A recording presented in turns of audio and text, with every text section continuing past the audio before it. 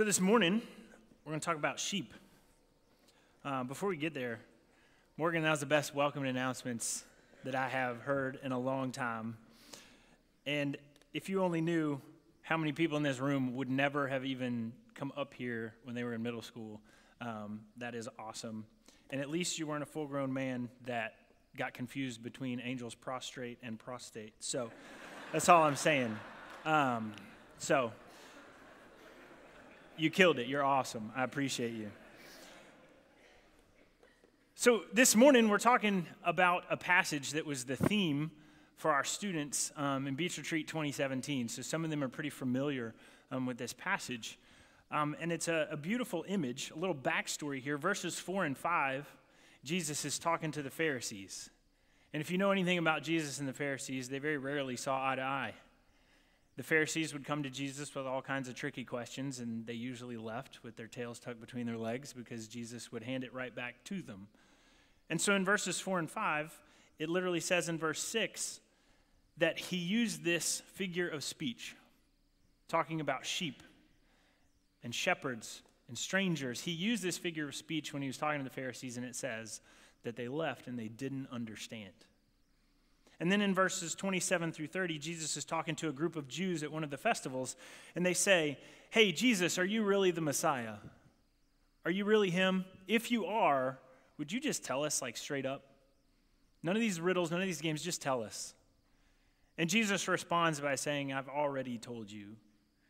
And if you were paying attention, all the miracles and signs and wonders that I've done have pointed to the fact that I am who I say I am." And then he goes on to say, "My sheep hear my voice. I know them, they follow me. I give them eternal life, they will never perish." What he's saying there, I give them eternal life, that's something only God can do. He's making a claim about who he is in response to their questions. But again, he uses the example of sheep and shepherds. John chapter 10 is literally the shepherd and sheep chapter of John. That's where he says, "I am the good shepherd. I lay down my life to take it up again." He says, "My sheep know my voice," and he talks again about his sheep and how he keeps them. And so I want us to focus in this morning on the sheep, the shepherds, but what command does he give to those that he calls his sheep? I've got a video for us this morning that portrays beautifully verses 4 and 5.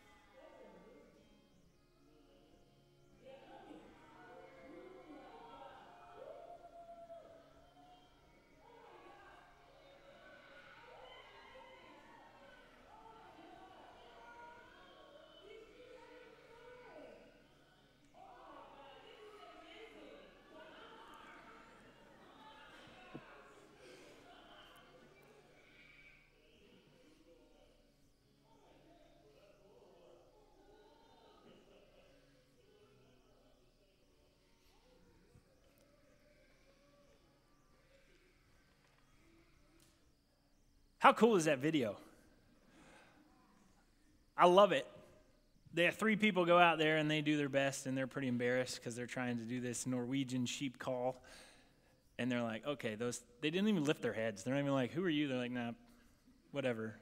Not even going to pay attention to it. As soon as he gets there, you start seeing heads pop up. Wait, I know that voice. I know that voice. I know who's calling me. And so this morning, we're going to look at these passages, and we're going to ask ourselves, do we know the voice? Do we know his voice?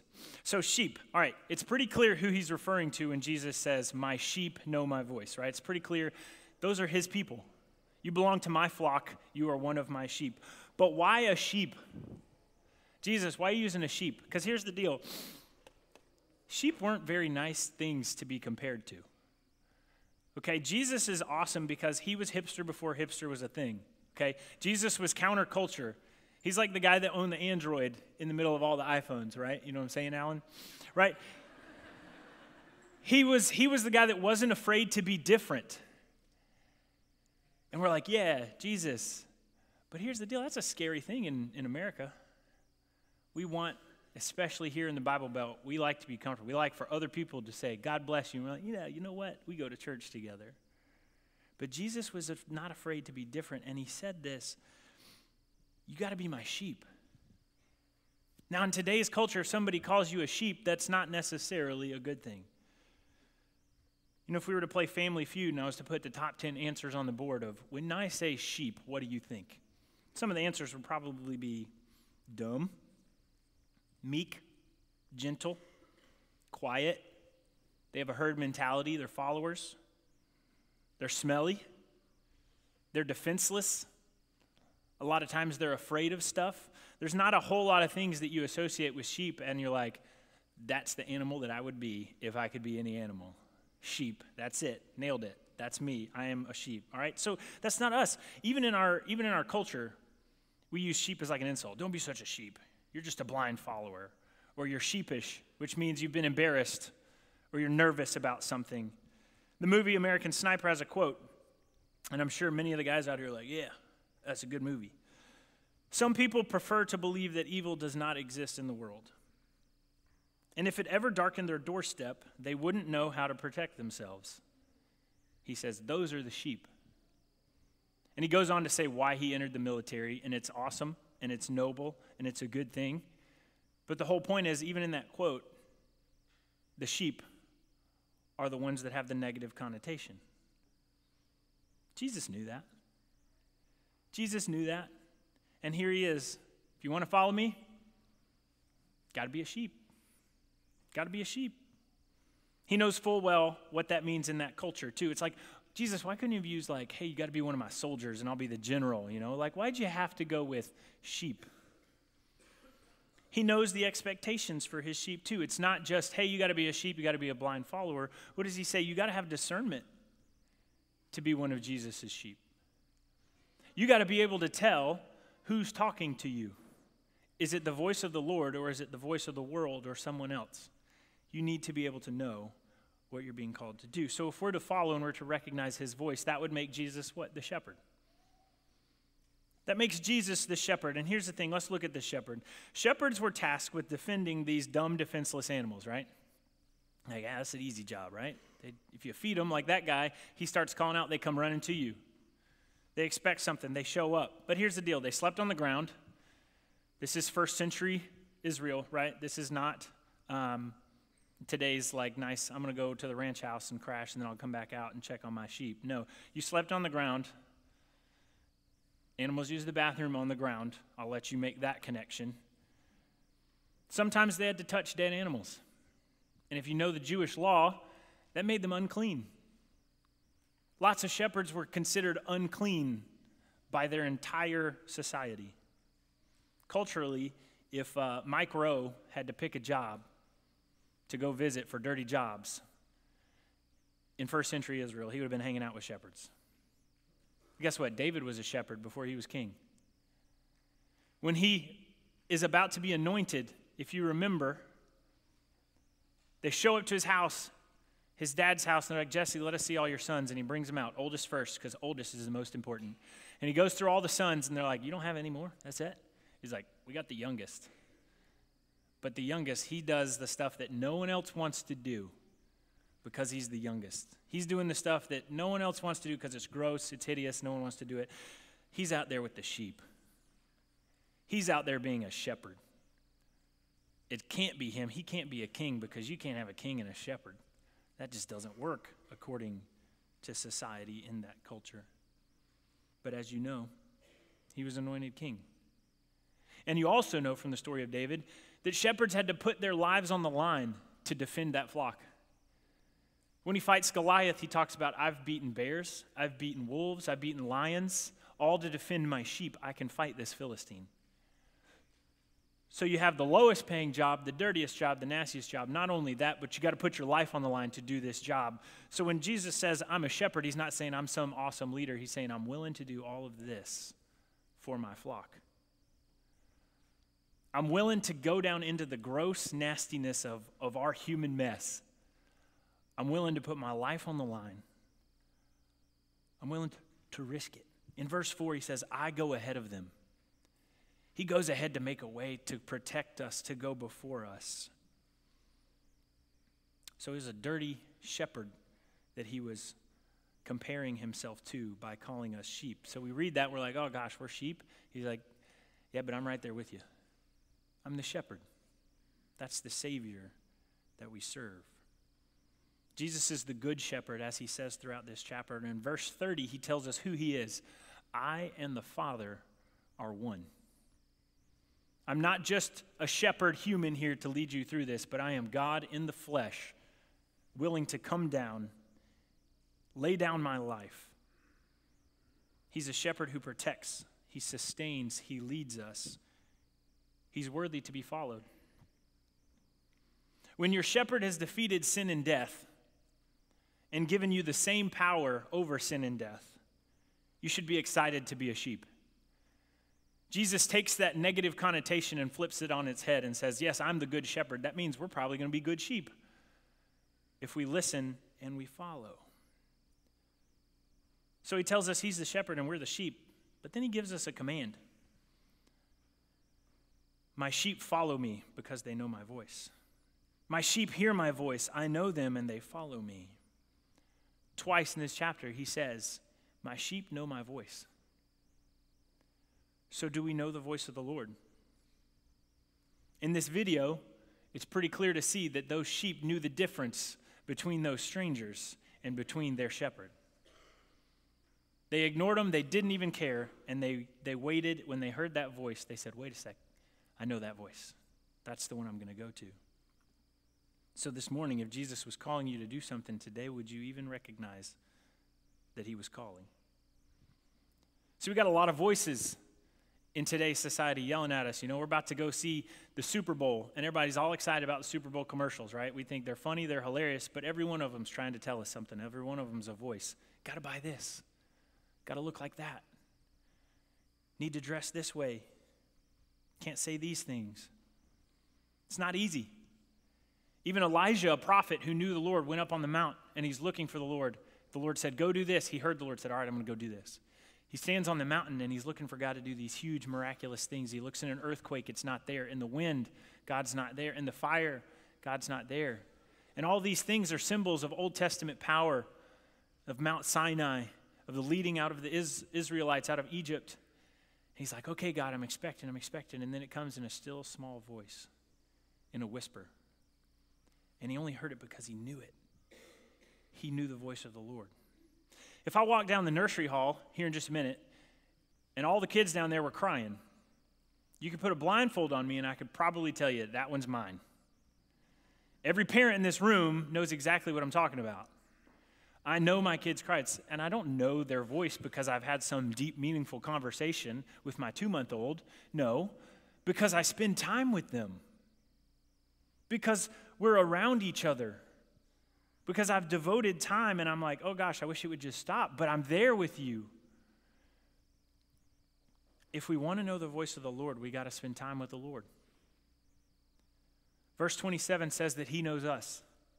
I know my sheep, and they've got to know my voice. We have to spend time with him. And if you don't know where to start, pick up your Bible. The Word of God will reveal the heart of God. And when you know the heart of God, you'll be able to discern the voice of God. When we see Jesus as our protector, our sustainer, our leader, and our Savior, God in the flesh, will want to spend time with him. So he says, know my voice. And when we know his voice, the next thing he says, they follow me. They follow me. You know, when we're younger, we like to believe the best in everybody, and we just follow anybody, right? Until something bad happens. When I was 12 years old, I got my first BB gun. Okay, it wasn't a Red Ryder, I know, close. But got my first BB gun, and I thought I was awesome stuff. So I went dove hunting. And it's not like dove hunting that you think of. It was like, hey, they land on our barn occasionally, and I'm going to walk out there. And I shot at this dove 7 times, missed it every time, and it's just sitting up there, doesn't move because it's BBs, so you can't even hear the gun shoot, right? I finally get close enough, I shoot the thing, and I'm like, yes, I'm a mighty hunter. I walk up, it's not quite dead, I know, terrible, and I'm like, I just fall apart. I'm like, I've done this to this poor defenseless creature, right? I was a gentle spirit. I eventually killed it, and I buried it in the backyard because I was so sad about that whole thing. But here's the deal. My older brother loved to go hunting, loved to do all these things. My older brother, anytime he invited me to do anything, it was usually not to my benefit. Okay? He was 3 years older than me, and anytime he was like, hey, Corey, you want to come do this with me and my friends? I'm always like, I get to hang out with the old kids, yeah. But I always knew this is going to end with me crying or me embarrassed or something like that. You know, when, hey, Corey, come play paintball with us. I ended up tied to the tree in the front yard and they threw apples at me. You know, all those things. My brother invites me one morning. Me and Kenny are going to go hunting. And I'm like, sweet. I'll go hunt some doves with you guys, which probably weren't going to shoot anything. We're like, all right, here's the deal. We're going to climb this tree in the front yard. And you stay down on the ground in case we shoot any birds. They fall out. You can pick them up. Cool, I'll do it. They get in their camo, they climb a tree, you can't see them. It's right by the road. They sometimes get on this power line right by the road. This truck starts driving down the road. Kenny, pink, shoots the truck. Okay, it's a BB gun. Everybody's like, oh my goodness. It was like, tink. It wasn't like, okay. He shoots the truck slams on its brake, looks over. Remember, in camo, in a tree, can't see them. Here I am, 12 years old, my BB gun in the driveway. I didn't even realize what had happened at that point. Guy rolls down his window, hey, kid. I'm like, I just take off. I run inside. I didn't know what had happened at first. I knew that the voice of my brother usually led to those kinds of things, but I did it anyway. I followed. We're listening. Every one of us is listening to something and following something. It's a sports team, a celebrity, a family member, a TV show, all our friends on social media, and all these voices are telling us to go in 20 different directions. But we're called to know the shepherd's voice. Once you know the shepherd's voice, in verse 5, once you know his voice, you have a responsibility to follow him. As a sheep in Christ's flock, we're called to follow Christ's voice alone. Verse 28 and 29 tell us when we follow him, when we're in his flock, he says, I give them eternal life. I protect them, I keep them in my hand, and nobody can take them out of my hand. Keep in mind, he doesn't say that he won't let you walk out of his hand willingly on your own accord. But that's a whole different sermon for a different day. But where are you today? Do you know the Lord's voice? If you do, are you following it? Are you following someone else? The beauty of Christ is that there is forgiveness and there is grace. He says, come follow me. Come be part of my flock. Are we willing to be sheep of the Good Shepherd? And we're reminded of the Good Shepherd this morning as we share in Holy Communion. Because he did indeed say he laid down his life for us to take it up again. So Christ, our Lord, our great shepherd, invites to his table all who love him, who earnestly repent of their sin, and who seek to live in peace with one another. And on the night that Jesus gave himself up for us, he took bread. He gave it to the disciples. He gave thanks, and he broke it, and he said, take and eat. This is my body, broken for you. Do this in remembrance of me. And when the supper was over, he took the cup. He gave thanks. He gave it to his disciples. And he said, this is my blood of the new covenant poured out for you and for many. Drink from this, all of you, and do this in remembrance of me. Let's pray together this morning.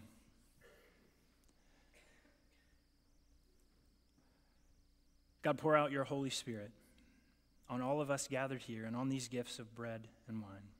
Make them be for us the body and blood of Christ, that we may be for the world the body of Christ, redeemed by his blood. By your Spirit, make us one with Christ, one with each other, and one in ministry to all the world, until Christ comes and we feast at his heavenly banquet. Through your Son, Jesus Christ, with the Holy Spirit in your holy church, all honor and glory is yours, Almighty Father, now and forever. Amen.